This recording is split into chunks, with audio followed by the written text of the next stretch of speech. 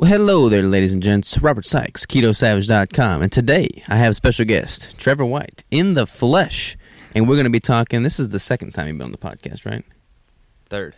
Third? Third time. Third time on the podcast. Yeah. We are doing a video and an audio format, so if you're listening to this, feel free to watch on YouTube. If you're watching on YouTube, feel free to listen to it on your preferred podcast device. And we are going to be diving into all things competition prep. Trevor just went through a competition prep. We're at the farm right now, my family farm. We just spent the past several days enjoying nature. So we'll probably talk about that, and it's going to be good. So sit back, relax. It's unfortunate you don't have the scenery like we do behind us, but it is what it is. We're going to drink our coffee, have a conversation, get ready.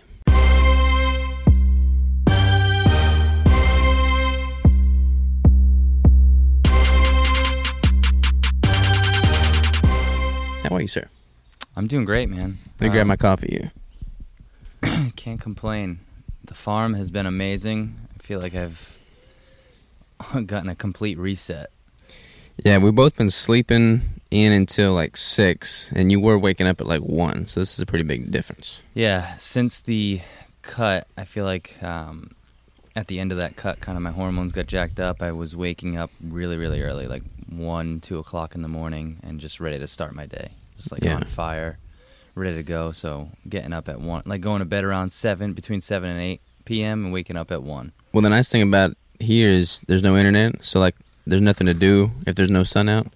So like when the sun goes down, you go down. When the sun comes up, you come up. Yeah, which has been really nice. So most people, if you've been on the podcast 3 times, they probably heard one of your prior episodes. But if anybody hasn't, can you give them a little quick bio intro on you?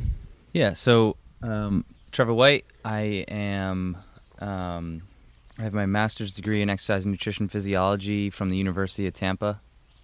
I have been studying the ketogenic diet and following a ketogenic diet for about 10 years now, since college. I got introduced to it because I was involved in a study my sophomore year that I was a part of, that Ryan Lowry and Jacob Wilson and Dr. Dominic D'Agostino was a part of back in the day. So I never looked back after that. I saw the benefits of a ketogenic lifestyle as I started to live it. I gained muscle, I lost body fat, and I never turned back. So you and I have known each other. We met at the first KetoCon, which I think was in 2017. Mm-hmm. And we hit it off immediately because we both were speaking the whole long game mindset. We were big into like just being strict keto and allowing your body to have the time to truly optimize for that, as opposed to introducing all these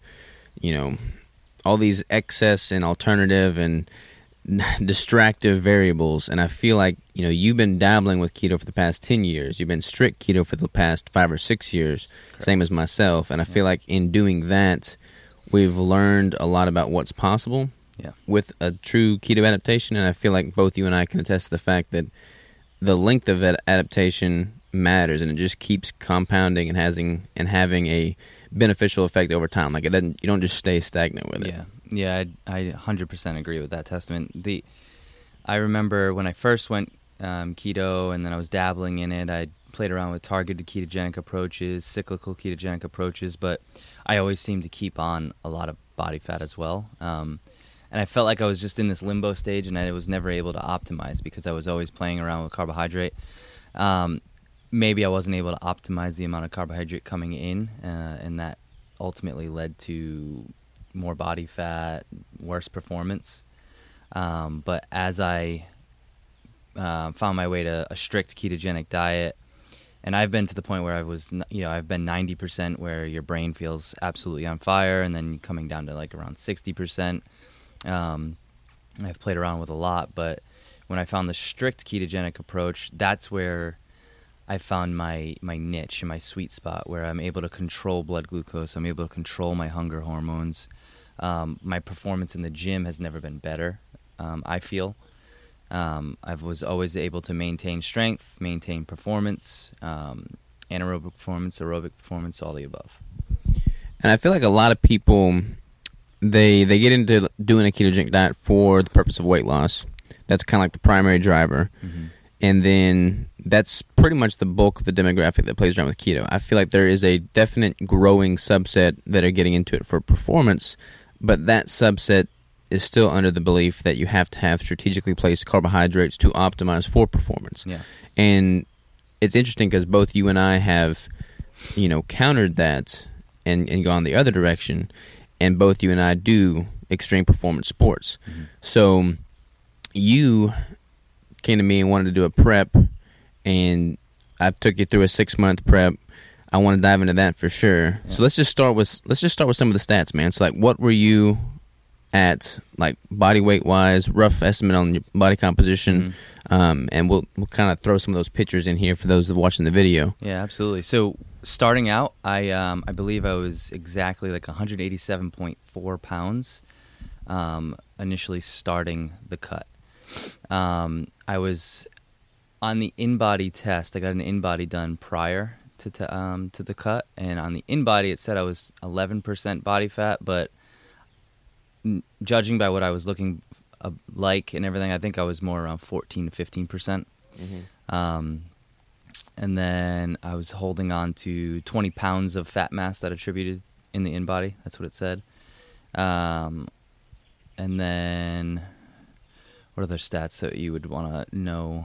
You have any idea what your calories and macros and stuff were? My calories were at, for maintenance of 187 pounds, I was at about 31. I was about 3,000 to 3,200 calories a day. That's what I was maintaining, right around 185 to 187 pounds at that time. My macros then were right around like a 1-to-1. I was probably like 185 grams of protein with like 220, 230-ish fat, and probably around sub 20%, 20 grams of carbs. And when I started you out 6 months ago, I started you out at basically 80% of your calories coming from fat. And we started at how many calories? Like right around 3,000, right? Right around 3,000. I think we started, it was 3,000 or 29. Yeah, right there around the 3 mark. And then we went through the protocol. You got down to, you had a photo shoot. Like, we were kind of cutting at the same time. I had started a little bit before you. I'd started in November. When did you start yours? 7 months from now. Yeah, so basically right at the beginning of the year, roughly. Yeah, right at the beginning of the year, January. And you were wanting to compete as well, but all my shows got canceled due to the virus. Yeah. All your potential shows got canceled due to the virus. So you basically turned yours in. I mean, your primary focus was the modeling. So you wanted to do a photo shoot. So you did 3 or 4 full-blown photo shoots. Yep. And we peaked you for that last photo shoot in the gym. We'll throw a clip of that picture in now. Yeah. But you got freaking shredded, man. The most shredded I've ever been in my life. I was telling you earlier, I felt like grainy, and I've never been to that point before. I've been pretty lean, where I've done my own cuts and stuff, but I've never been to the extent that I've been at, doing a prep with you and actually prepping for the photo shoots and stuff. It was crazy. Because you and your body responded perfectly. Like every manipulation we made, it was able to elicit the exact response we were looking for. It was sustainable. I mean, you didn't really have any kind of crazy hunger pains until that last week, really. Yeah. But then at that point, we started introducing the refeeds, so that made the lower calories more sustainable as well. Yeah. Everything it was like textbook. Yeah, it was perfect. I think that had I not been fat adapted for so long, I think I would have probably struggled a little bit more as calories got lower and I got that lean. Because I've never been that lean. I've been pretty lean, but I've never been... I was probably sub 4%. I was like 3-4% body fat. I think you were easily between 3.5 and 4.5, somewhere in that window for sure. Yeah, and that's low. I mean, by the end of it, like I felt really great until the very last week, which I didn't feel bad. I just I could feel the effects of being that low in body composition. But like I was saying, I think that me being fat adapted for 5-6 years in advance helped a lot with that, and that's where we kind of agree with the deeper you are fat adapted and the longer you can stay fat adapted without a carbohydrate refeed or, becoming, metabolically flexible in the way of introducing a ton of carbs, I think it will actually benefit you in the long run. Yeah, I totally agree. And it's funny because we can get into a whole diatribe about, metabolic flexibility and some of the controversial dieting philosophies out there now if you want. But it's not like one way is better than another. It all just depends on what the individual finds sustainable, what the individual is trying to optimize for. Yeah. But there's like a sliding scale. Like if you want to be able to incorporate carbohydrates, then you can structure your nutrition and your cycling of those carbohydrates and make that work for you. Yeah. If you want to optimize for keto and truly make that your lifestyle that you quote unquote perfect and really, really, really optimize for, then you're going to be better off eating a ketogenic lifestyle 100% of the time. You don't have to eat a ketogenic lifestyle 100% of the time, but if you do, you're going to be better off from an optimization standpoint leveraging keto. Yeah, exactly. I think there's definitely a difference between optimizing and then kind of playing in the limbo stage where you're trying to feed your body two different fuel sources and it never optimizes for one over the other. You're metabolically flexible, sure, but you're not optimizing one way or the other. Yeah, I was actually talking to Dave Feldman about this at a low-carb cruise way back in the day, and he had a good analogy for it. He basically compared it to imagine you're racing. You've got like a stock car racing where you want to keep everything just stock, basically. Yeah. And I don't know much about stock car racing, so I may stick my foot in my mouth here. But like, you basically either optimize for one specific thing, and you just become the world's greatest at that one thing, or you try and have like a multi-purpose vehicle that does a little bit of everything. Like a utility vehicle. Yeah, like a utility vehicle. And not that one is right and one is wrong, right, but it makes no sense to expect being the absolute greatest at one thing if you don't have a disciplined approach to that one thing. Like, that just doesn't make any intuitive sense whatsoever. Yeah, I 100% agree with that testament. I mean, that is a great analogy. I didn't think about it that way, but that makes so much sense to me because if you look at athletes, Olympic athletes, a swimmer like Michael Phelps, for him to optimize his swimming gait or his breaststroke or something, he's not going to go and do something completely different that would have no transfer over effect. So in terms of lifestyle and dieting and nutrition, it makes no sense to me that you would want to do a ketogenic prep, optimize for fat adaptation for 5-6 months, and then introduce carbohydrates. I mean, your body is going to elicit some responses that I don't feel like are going to be optimal for that, so that all being said, me going through and by the end of it and incorporating the refeeds, my body soaked in the nutrients that it needed, and I felt amazing. Like, with those refeeds, it was perfect. Yeah, I think. Well, let's just define. We were talking the other day as we were walking. Let's define what a ketogenic, whatever your sport is, whether it's bodybuilding, ultra marathon running, whatever that may be. Let's define what a ketogenic athlete in that realm is. Like, how would you describe that? I think for me, a ketogenic athlete is someone that is fully fat adapted and utilizing fatty acids and stored body fat as fuel as an athlete in that realm and producing ketones. Yeah, I think you can eat a certain degree of carbohydrate. Everybody's going to have a different carbohydrate threshold, and they're still going to have ketones in their blood. Correct. If that carbohydrate amount is not just blown out of proportion. So like somebody could eat 100 grams of carbohydrates, and if they're a heavily muscled, well-trained, well-adapted individual, they'll still be producing ketones and test positive for beta-hydroxybutyrate if they do a blood test.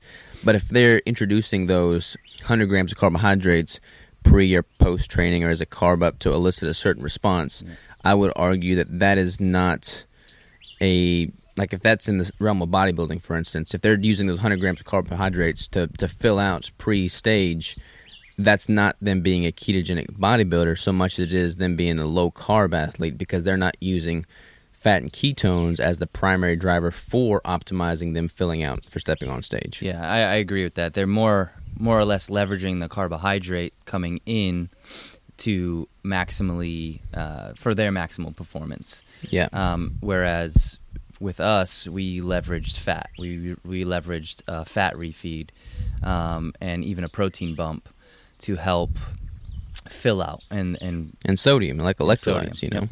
Yep, and that to me is the difference between a ketogenic athlete and a low carb or athlete in general. Yeah, I think I can go down a rabbit hole in this too, but a lot of people now are trying to, have their cake and eat it too, so to speak.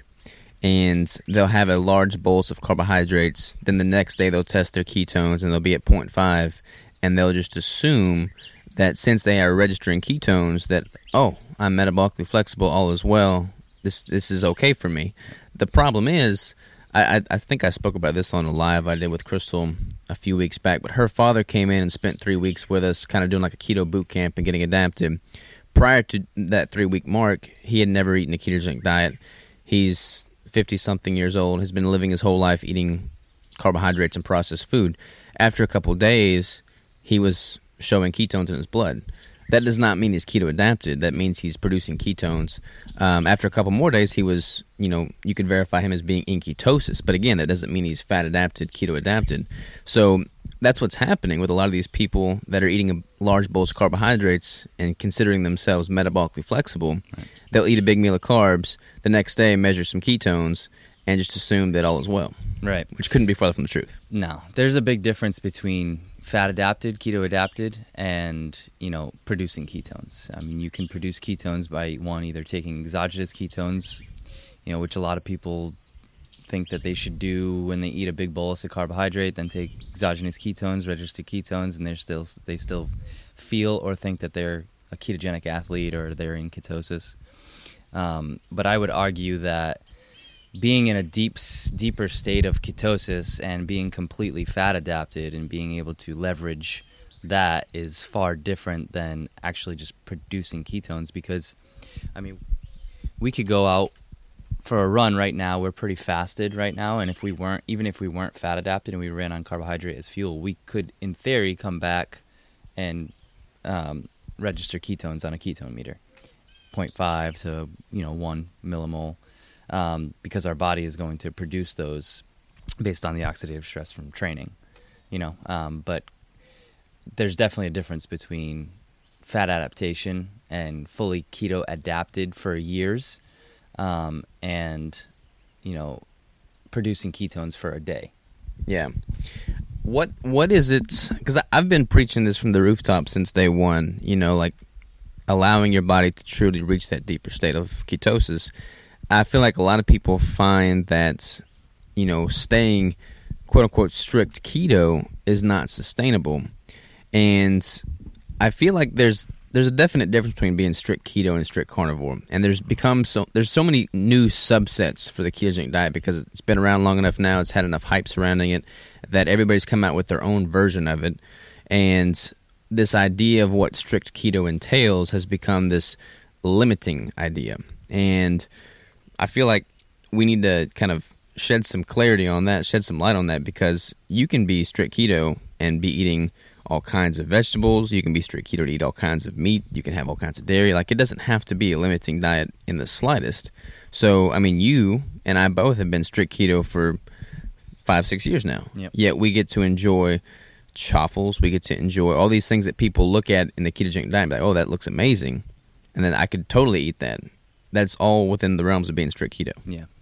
For me, there's not a thing that I don't miss. I don't eat grains, obviously, and carbohydrate, but I still eat pizza. I still eat pancakes. I still eat waffles in the form of a chaffle. I can still make cookies. And I make all these things without all of the sweeteners and all the things that you're trying to replace to give it that sweetness. Make the mic a little closer.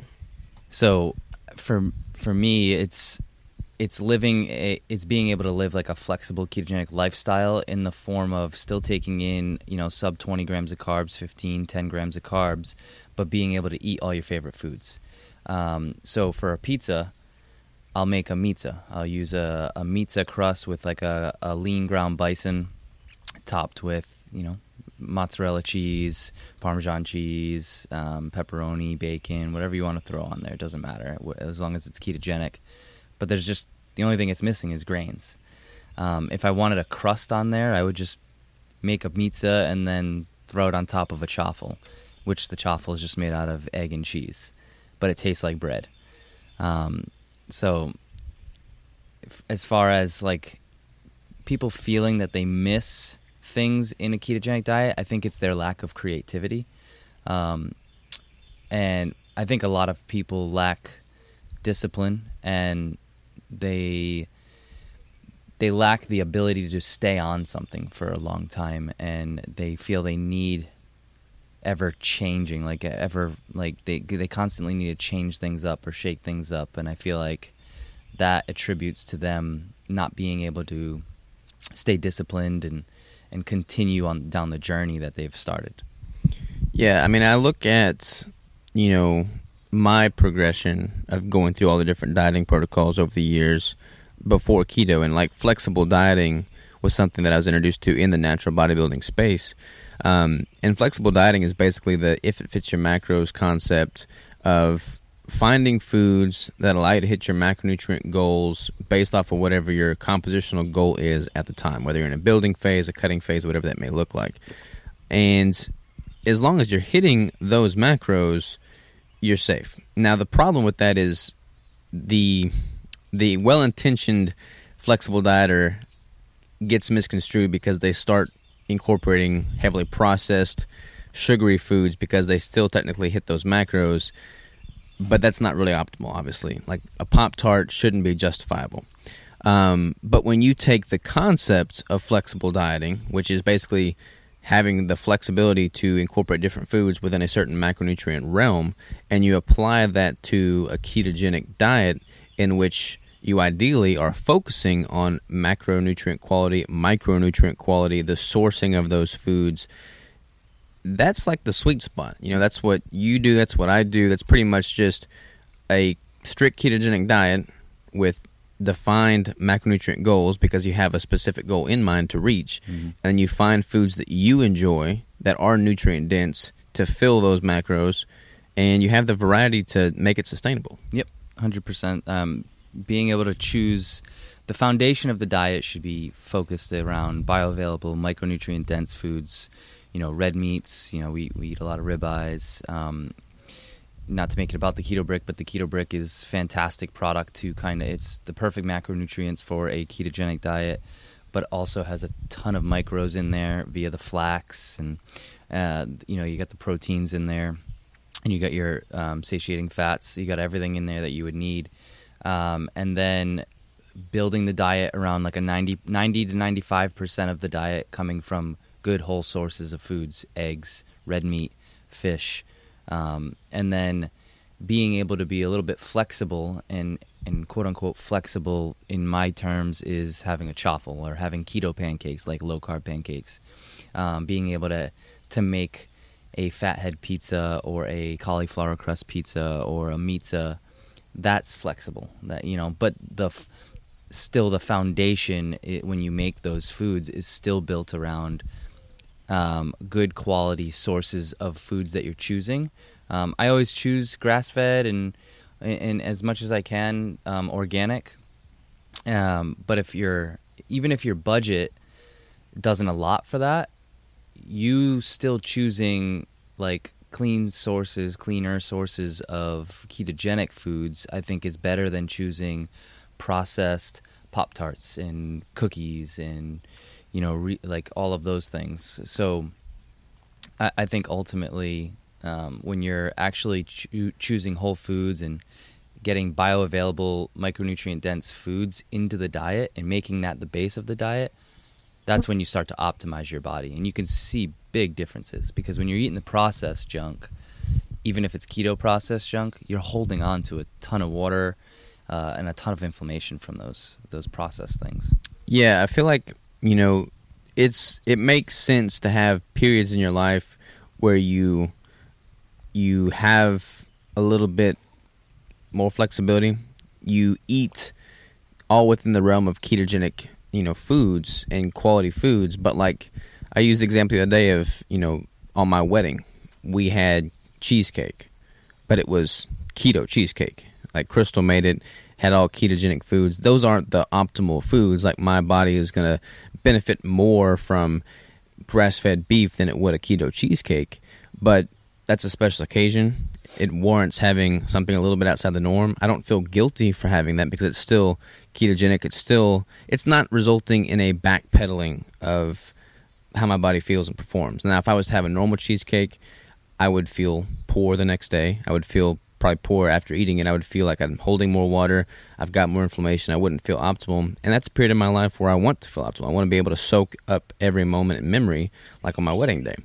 So I feel like if you apply those same principles to your own life, whatever your special occasions are, if you're able to have a food that is fun and entertaining, like your kids would enjoy, but is still within the context and within the realm of what you stand for nutritionally speaking, and in your heart of hearts that it's not having a disadvantage or an adverse effect on you overall, then you don't have that guilt associated with eating it.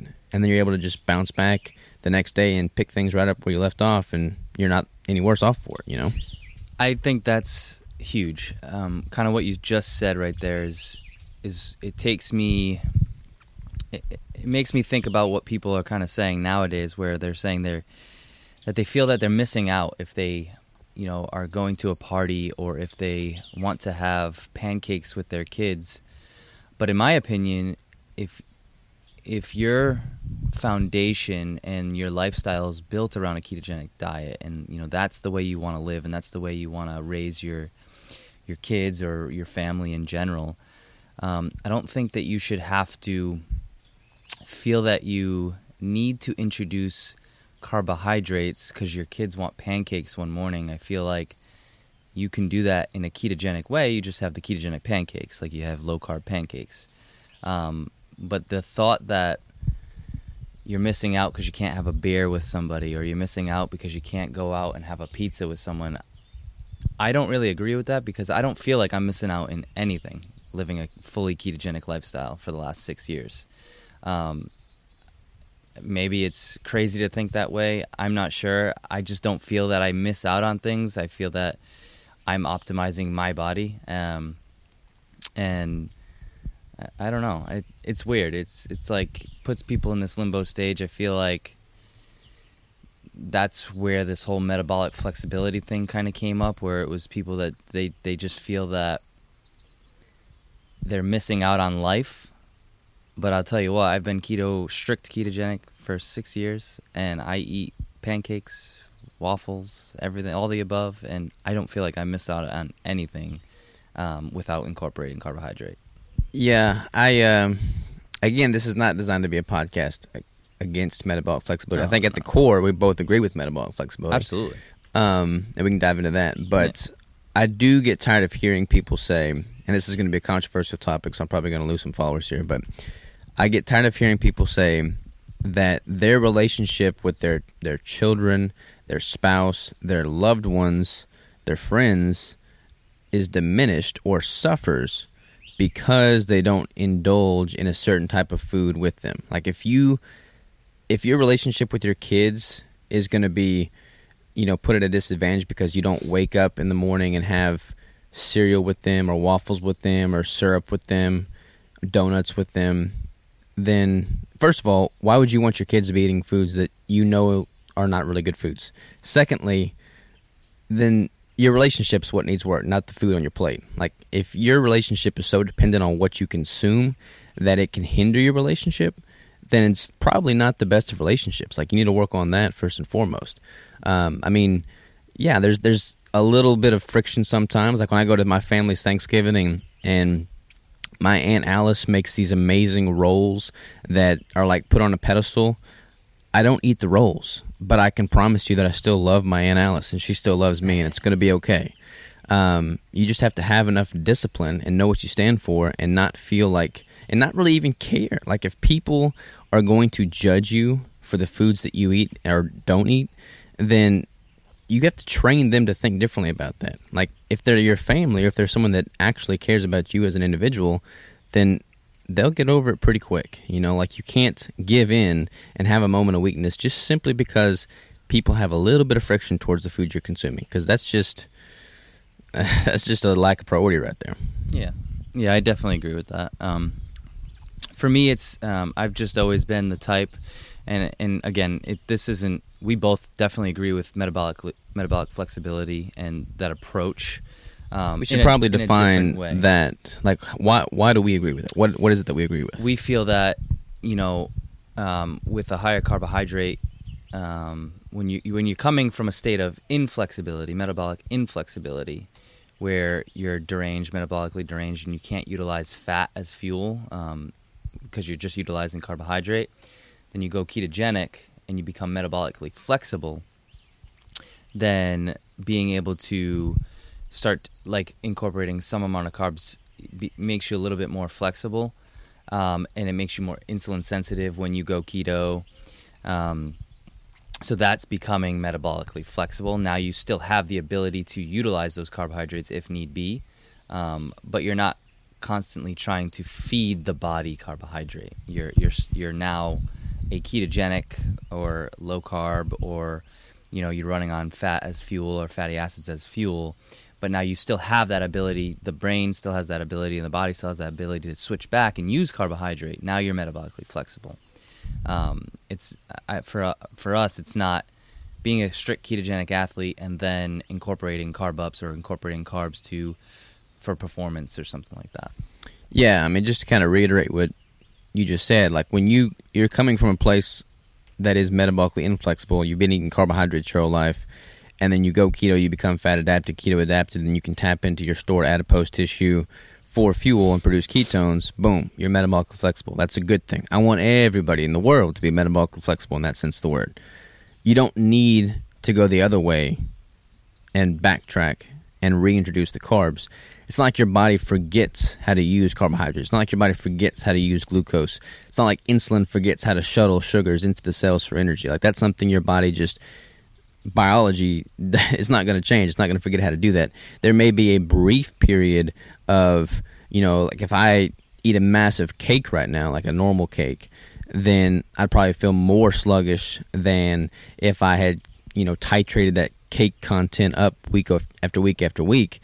But at the end of the day, do I really want to eat cake in the first place? No. Your body's not going to forget how to use carbohydrates and glucose. So you're never going to become metabolically inflexible by being strict keto. Like, I had Dom on the podcast a couple weeks ago, and he said he was strict keto for 10 years, and then he experimented with carbohydrates again, and everything worked fine. You know, it's not like your body forgets, so there's no need to just feel like you're digging yourself a hole by being strict keto. Yeah, I agree with that. But, yeah, we could have a whole podcast on that alone. We could, for sure. I think kind of taking it back to the prep. Yeah, let's dive into the prep. And so when I got down to the end of that prep, I started feeling, well, that's when my hormones started getting jacked up, right? And I started waking up really early and things like that. And we started incorporating the refeeds. And still to this day, I'm, 5 weeks out into the reverse diet now. This is going to be week 6, I think. And after being here, I feel like I'm starting to reset and kind of get that circadian rhythm back. Whereas before, you know, by the end of it, my hormones were jacked. But I felt good. Like, I didn't feel crazy bad. But that last week took its toll on me. And I remember I told you Danny had posted something about me, you, and someone else, and did a photo of us on Instagram, and then I like cried about it because I was like just in this deranged state because it was the prep, like going through everything, the coronavirus, like everything happening all at once, and I was like, man, I felt so blessed that he would post something like that, because I know how hard like it is to go through this contest prep. So it felt good, like when, and I just like teared up about it. It was like crazy. It's funny because anytime I do a competition prep, I don't do it necessarily to compete. I don't do it necessarily to even really get lean. That's all kind of a byproduct of the prep. I go through a competition prep when I need a period of just extreme discipline, extreme tension, and extreme. Like I want to be able to sacrifice. I want to be able to go without. I want to be able to be in a deficit. I want to be able to experience these hard things, these moments of mental fortitude, because the growth, both physically, mentally, and emotionally, that you get from that, I have yet to find something that can compare to a prep. There are things that would compare to a prep, but for me personally, like the prep is the perfect, iteration of how to have this self-imposed hardship. I mean, we live in a time where people are allowed to just be soft. I mean, we have things at our fingertips. We have a surplus of food. We have a surplus of safety and security. You have to self-impose these hardships to grow, and a prep embodies that to the T. And I get it, man. Like at the end of the prep, the last month is usually where it gets tough for me. And I'll go on a run every day. I'll meditate, and I'll be very emotional. There'll be periods of time where like I'll cry, but I have this newfound sense of self that I would not have been able to have achieved had I not had that period of just incredible hardship. Yeah, I agree with that. I am a very disciplined individual in general. I always have been, even before I did this prep. And this is the first prep I've ever done. But going through this prep, it taught me a lot about myself and how disciplined I was. Super strict. It teaches you patience for sure, because there's times where you're going through this prep and you're like, why am I doing this? But ultimately, like, you're playing the long game. You have a end goal in sight. And for me, I'm the type of individual, like, when I set a goal, like, I'm gonna attain that goal no matter what. I'm gonna be extremely disciplined, and then I'm going to chop down. Like, I just view it as like, this is building character for me. I'm becoming a new person, as we go through this prep. That's kind of how I viewed the entire prep. And this prep has, like, I was always in good shape. I was always, I've been working out for like 16 years.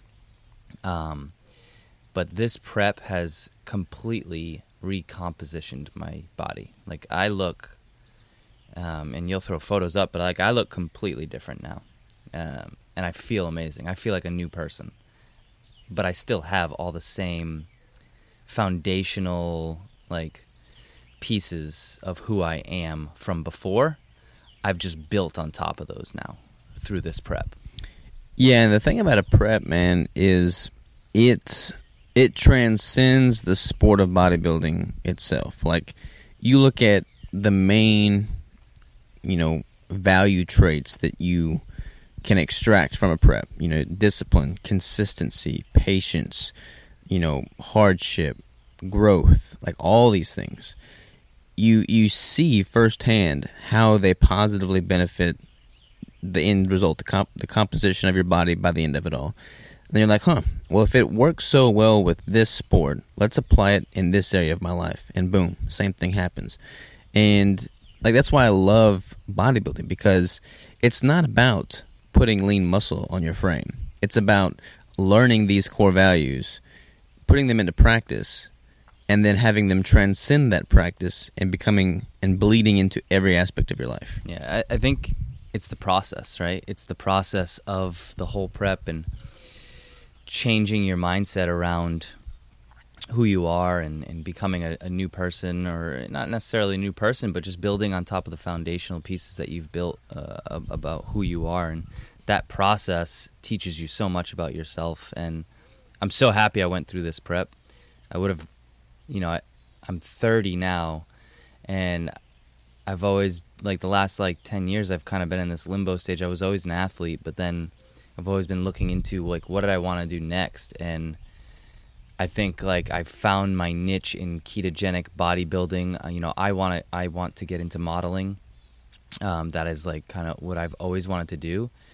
And this prep has made me aware of how accessible things actually can be. I've always been a disciplined person, but this just made me more heightened, like gave me more heightened awareness of like the fact of what is possible, like what the human body or the human animal can actually achieve when you actually step outside your comfort zone, do things that are hard, and you know, have some consistency, have some discipline, have some patience, and play that long game. You know, like I look now at the next 3 to 5 to 10 years, and I'm like, the longer I get fat adapted, you know, I've been fat adapted for 6 years, but the longer I get fat adapted, the more I can build and maintain lean muscle mass and live this lifestyle, the possibilities are endless. And I feel amazing. Like, so I really, like, yeah, I might be touted, like, banging on this drum of ketogenic dieting, and, you know, I'm not against carbohydrate or against any other style of dieting. I'm just, this is what works for me, and I have now seen, going through this prep, I have now seen the benefits of what the human animal is capable of. Yeah, it's funny you say these things because this is your first legitimate prep. Like, you've had cuts before, but this is your first, like, one where you've gone to this extreme. Yes. And I look back on my first prep, and that was before I was keto. That I broke every rule in the book. I bulked up, you know, an unhealthy bulk to 230 pounds. I cut down to 150 in a matter of 3 months. Like, I did everything wrong. That's insane. But what I realized and took away from that whole process is that what the human body is truly capable of in times of, you know, discipline, hardship, consistency, patience. You put all these things together, and then you see something amazing come from the fruits of your labor. And that's exciting. Like, that's when I was, you know, I've got friends that knew me before my first competition that I stay in touch with to this day. And I literally, after my first show, that week after my first show, I called them all up, and I told them, I'm like, look, the Robert Sykes that you've known is dead. This is a new person. And that sounds morbid and whatnot, but I that's the only way I could describe it. I was reborn. You know, I was the same person, but with a totally different outlook on life, my place in it, what's possible. Like, I was totally reshaped. I don't think that sounds morbid at all. I think if you have a negative mindset, it sounds morbid. But if you have a growth mindset, if you have a different mindset, it sounds like, you know, if you're not adapting or changing over time as a being, as a human, then you're dying, because you need to grow and adapt and redefine yourself as you're aging, as you're getting older, as you're becoming a new person. There's nothing wrong with becoming a new person or you know, feeling like, you know, that person that you were before is no longer and now you're a new person. Like, that's just part of the process. And I think if you have a healthy mindset around it, you don't view it as morbid. You view it as like, I'm growing, you know, as a human, as a being. I'm growing as a person. And I think over the last, you know, I'm 30 now, like I think over the last like 10 years, how different I am. And then just over this last 7 months of completely redefining myself through a ketogenic prep has even it's made me more down that path, and like it has really changed my mindset around what is possible. Yeah, so that's the other reason I do a prep. Like, I feel like I grow more in a 6-month prep than I do in 3 years without the prep. Like, you're just forced to develop in ways you never even anticipate. And again, it doesn't have to take the form of a prep, but just having a very long period. I do think the length of time matters. I feel like you have to illustrate just utmost discipline and consistency for an extended period of time, and then see the fruits of your labor come to fruition. And then in doing that, you recognize what's possible. And there's not a whole lot of things where that really applies these days. I mean, I don't know, like you really have to self-impose these hardships. That's why I love mindset. Like you and I are both big into stoicism. And I love applying stoic thinking to the ups and downs that come with the prep, because it's like, look, this is my reality. This is what is happening. Let me make a reasonable decision based off of my reality. There's no emotion in it. There's no, it's just this is what is. What can I do with it? And I feel like when you have that clarity towards anything in life, you're able to just see so many more strides in progress, because you take away the negative emotion, you take away the positive emotion, you just act upon what is reality, and that is key. Yeah, and that's big. Stoicism has been a staple the last 3 years or so. And we were talking about this. Danny kind of got me into stoicism. You got him into stoicism. So as a byproduct, I said, I guess you got me into stoicism. And it's changed who I am as a person, because, it's your reasoned choice to how you react to every situation that's going on. And for me, a stoic approach to everything has really defined who I am now. Not having a emotional reaction to most things where most people would, has really changed my mindset around things, which is helped in a lot of ways. So that's been big. Let's talk about because you and I are both entrepreneurs. You and I are both very much so like driven type A personalities. Coming down here to the farm, we've got the river in the background, we got the birds chirping, we're sipping on coffee in a rocking chair on a porch. I mean, this is like straight up relaxation. And we were talking yesterday about how it's hard for people like you and I in the fray to say, hey, let's go to the farm and relax.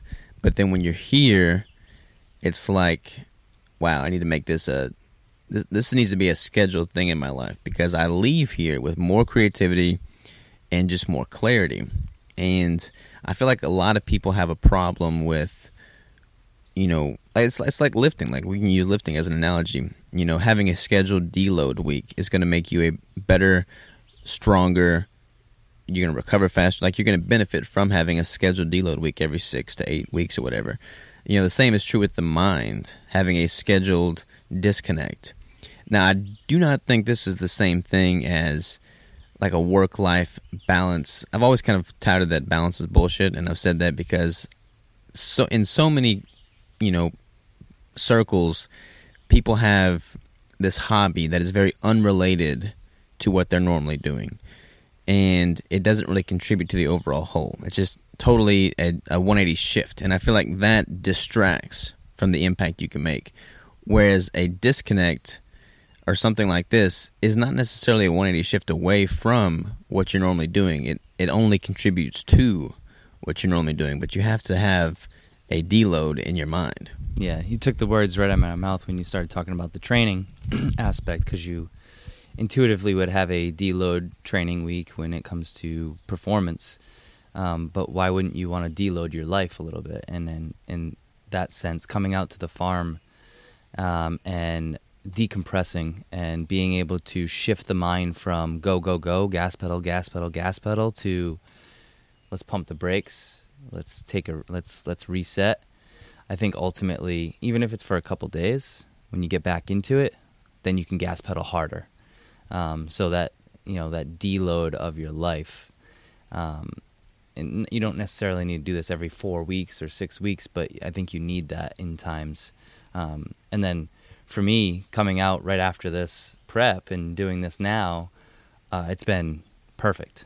It's been like a kind of like a lifesaver, because for a while, the last like 4 or 5 weeks, I've been just pushing your body to the limits. Like you're waking up early, you're working, trying to get things done. You're trying to write, you're trying to do things, and sometimes you hit these mental blocks. But coming out here and being forced, because there's no internet out here, you're forced to put your phone away.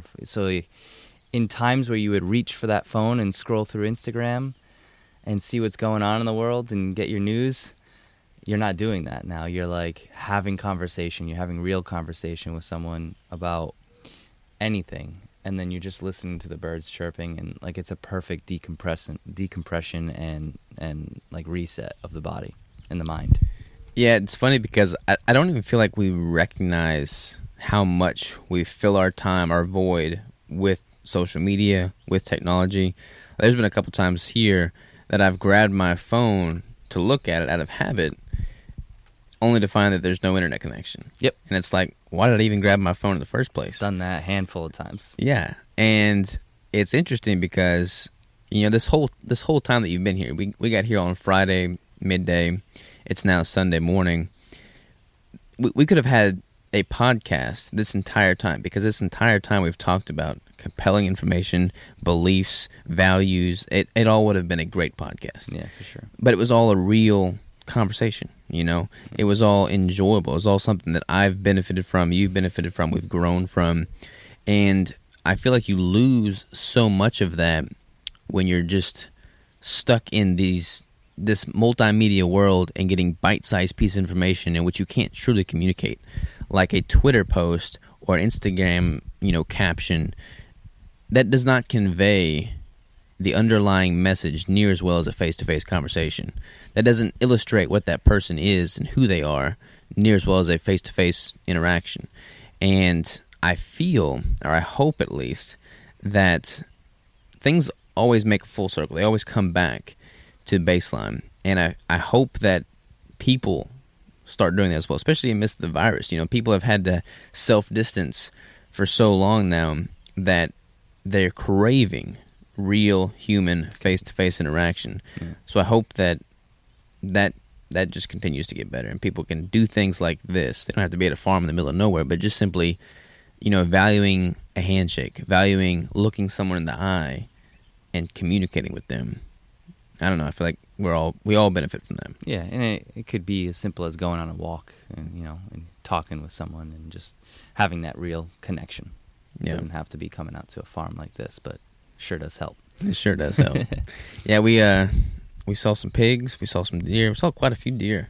Yeah, a lot of deer. We caught a fish. You didn't pull your weight much fishing, bro. I never pull my weight in fishing, man. I told you, I think I am bad luck. I don't think I've ever caught a fish. I've gone fishing a lot. I don't think I've ever caught a fish. Well, that one that we caught put up a good fight, but it was a good one, man. It was not worth Solid eating. Catch. We threw him back. Let's talk about what you've got coming up. What's in the works for you? You've got a pretty big move in the pipeline. So, you know, I've been kind of developing I want to get into modeling, but two, big move. Yeah, where'd you think I was going with that? I thought you were going somewhere else. For me, next steps is my girlfriend and I are actually planning a move to Hawaii. I think we're about 40 days out as of today. We plan on moving to Oahu. We're going to live in town, which is Honolulu, and we're super excited about it, man. I can't tell you how excited I am. We're in New Jersey right now. We want to come back to New Jersey. Prior to that, I was in Tampa for 10 years. And prior to that, I was in Rhode Island. And I cannot wait for Hawaii. I am so excited because the lifestyle I live is very simple. You know, I like to be on the move. I like to hike. I like to be adventurous and all those things. And Hawaii offers that lifestyle for me. And I'm just super pumped. And when we get there, I told you I can't wait to have you guys out. And we're going to go on a hunt, probably on a different island. It's called Molokai. But I'm super pumped about it.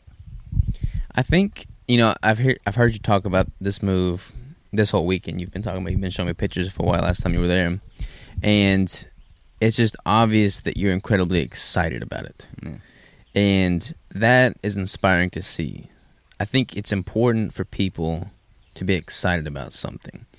You know, people always say that they just want to live a happy life. They want to be happy. That's a very hard thing to define.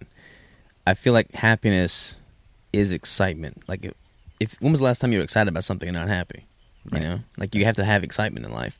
So knowing that you're just ramped up and ready for this move to Hawaii, you have something to look forward to. You have suspense. You have, you know, just this this undying desire to do something, create something with yourself. I feel like that's something that everybody should pursue, whether they move to Hawaii or not. I don't know. Yeah, for sure. I mean, and happiness is different for everyone, right? Yeah. You know, happiness could be living on a farm. Happiness could be living in New York City. You know, it's different for everyone. But for me, it's creating the lifestyle I want, that I see and that I envision for not only myself, but for my family. You know, I see, when I look 10, 15, 20 years down the road, I see me waking up in the morning, making keto pancakes for my kids and my wife, going on a hike. I want to start my morning with a hike every morning, see the sunrise coming up over the island. Like, that's what I envision, and that's what I've been trying to create for my family for the last, 3 to 5 years or so. I've been trying to get there, and it's finally like culminating into this. We're moving to Hawaii. Like, I am so excited for it, because it is pushing me out of my comfort zone, but it's pushing me toward the lifestyle I want to live. And I feel like a lot of people, they don't go after what they want a lot of times because they're scared. They're scared of failure. But, what's on the other side of failure, if you don't fail, is it could be great. It could be amazing, and it's exactly what you want, but you don't do it because you're scared. Yeah, it's interesting, because I was talking about this the other day with Crystal. So many people, they have things that are good going, and it seems like they believe that after so many weeks of it being good, that something's bound to happen that's going to be bad. Or they'll do something that's outside their comfort zone, and they'll automatically start backpedaling because it's outside their comfort zone. And, you hear the phrase, growth lies outside your comfort zone. And it becomes cliche because you hear it so often, but it could not be more true. I mean, you look at what you've experienced in this prep. That whole thing was outside your comfort zone. Yeah, but sure. You've grown more as a person because of it. This move to Hawaii, I mean, you have no family in Hawaii. You've got, there's a lot of obstacles you got to jump through. But you're going to grow so much as a person in doing it. I look at what I'm doing now with Crystal and the crew with Keto Brick, and there's some major decisions that we're making right now that I hope to share with y'all very soon that are way outside of my comfort zone. But if everything goes through, it will redefine the future.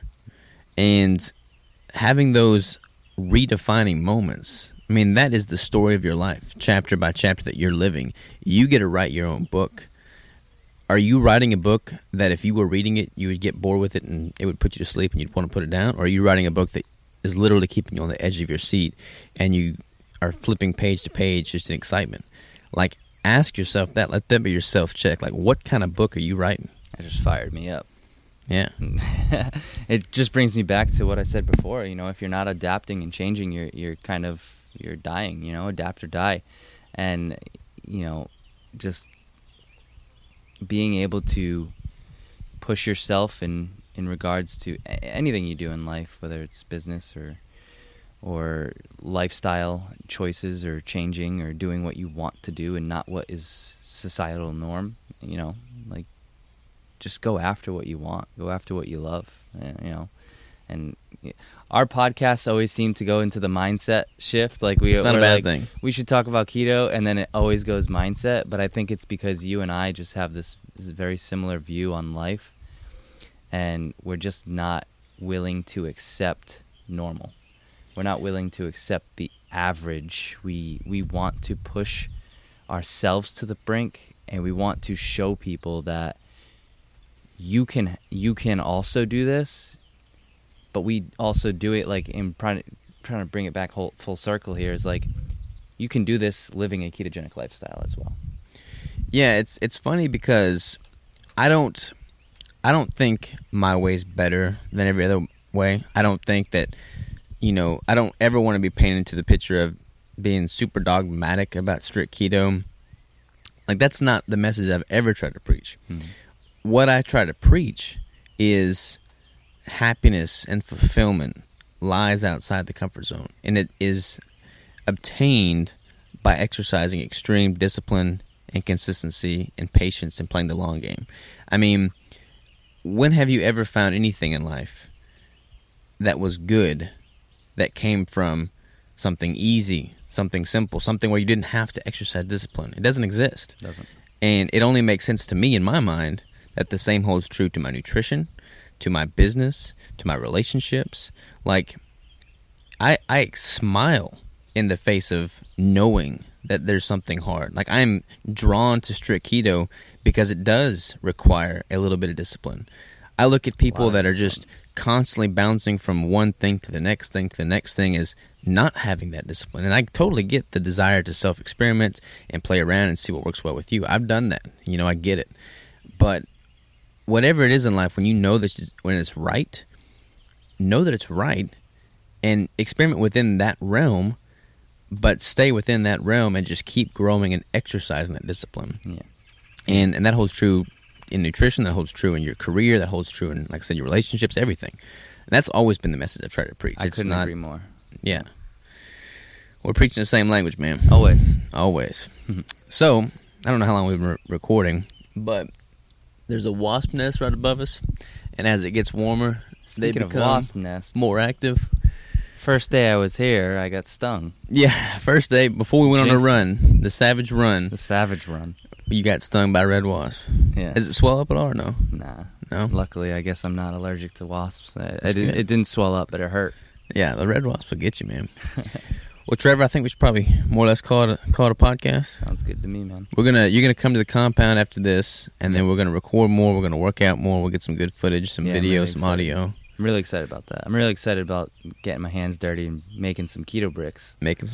Oh, yeah. One more shameless plug, and I won't even say it. You've already said it. But one thing that you've done the entire prep, the entirety of your prep, both in the prep itself and the reverse diet, that helped achieve and worked alongside you achieving the leanest physique you've ever obtained, included eating a keto brick every day. This is true. I've had a half or a full keto brick every single day for the last 8 months. Yeah. And that's something to be said because I don't eat all of the nonsense processed keto foods out there. And for me, finding food that just works really well with, that's bioavailable, that's micronutrient dense, and that helps me achieve and attain my goals in a body composition wise. The keto brick is perfect. It's the ultimate ketogenic performance bar, and that's why I've had a half or a full brick every single day, because it's literally perfect, man. You've got a good product, and the best part of it is, and when you sit down with you, and people who don't know you, I don't want anything to get misconstrued, because you did not develop this product as a product for the market. You developed this product because it fit your need of bodybuilding, and I cannot tell you that going through this prep, a bodybuilding prep, and then utilizing that product and seeing why you developed that product, it's like, oh, okay, now I get it. And you never developed it as a way to sell. You developed it because it literally fit your lifestyle. And that, to me, is how companies and products should be developed. It shouldn't be developed as a tool to just a process thing that just kind of helps you live a lifestyle, or just kind of out there to curb your sweet tooth. It should be out there to optimize your life. Yeah, and see, I don't ever want to sound biased talking about it, because I am the creator of the company, and I don't want to bring people on with them thinking they have to talk about it. Not at all. To promote the product. Not at all. But I didn't make it, like you said, to sell as a product. I made it during my 2017 competition prep as a way of, implementing during my refeeds to fill out. I mean, yesterday, you ate half a keto brick with your ribeye, and then the sodium, you had not had that much sodium that day, and you could instantly tell after the keto brick your vascularity filled out. Yeah, it was crazy. And started popping. And that's what I was eating backstage prior to stepping on stage. Yeah.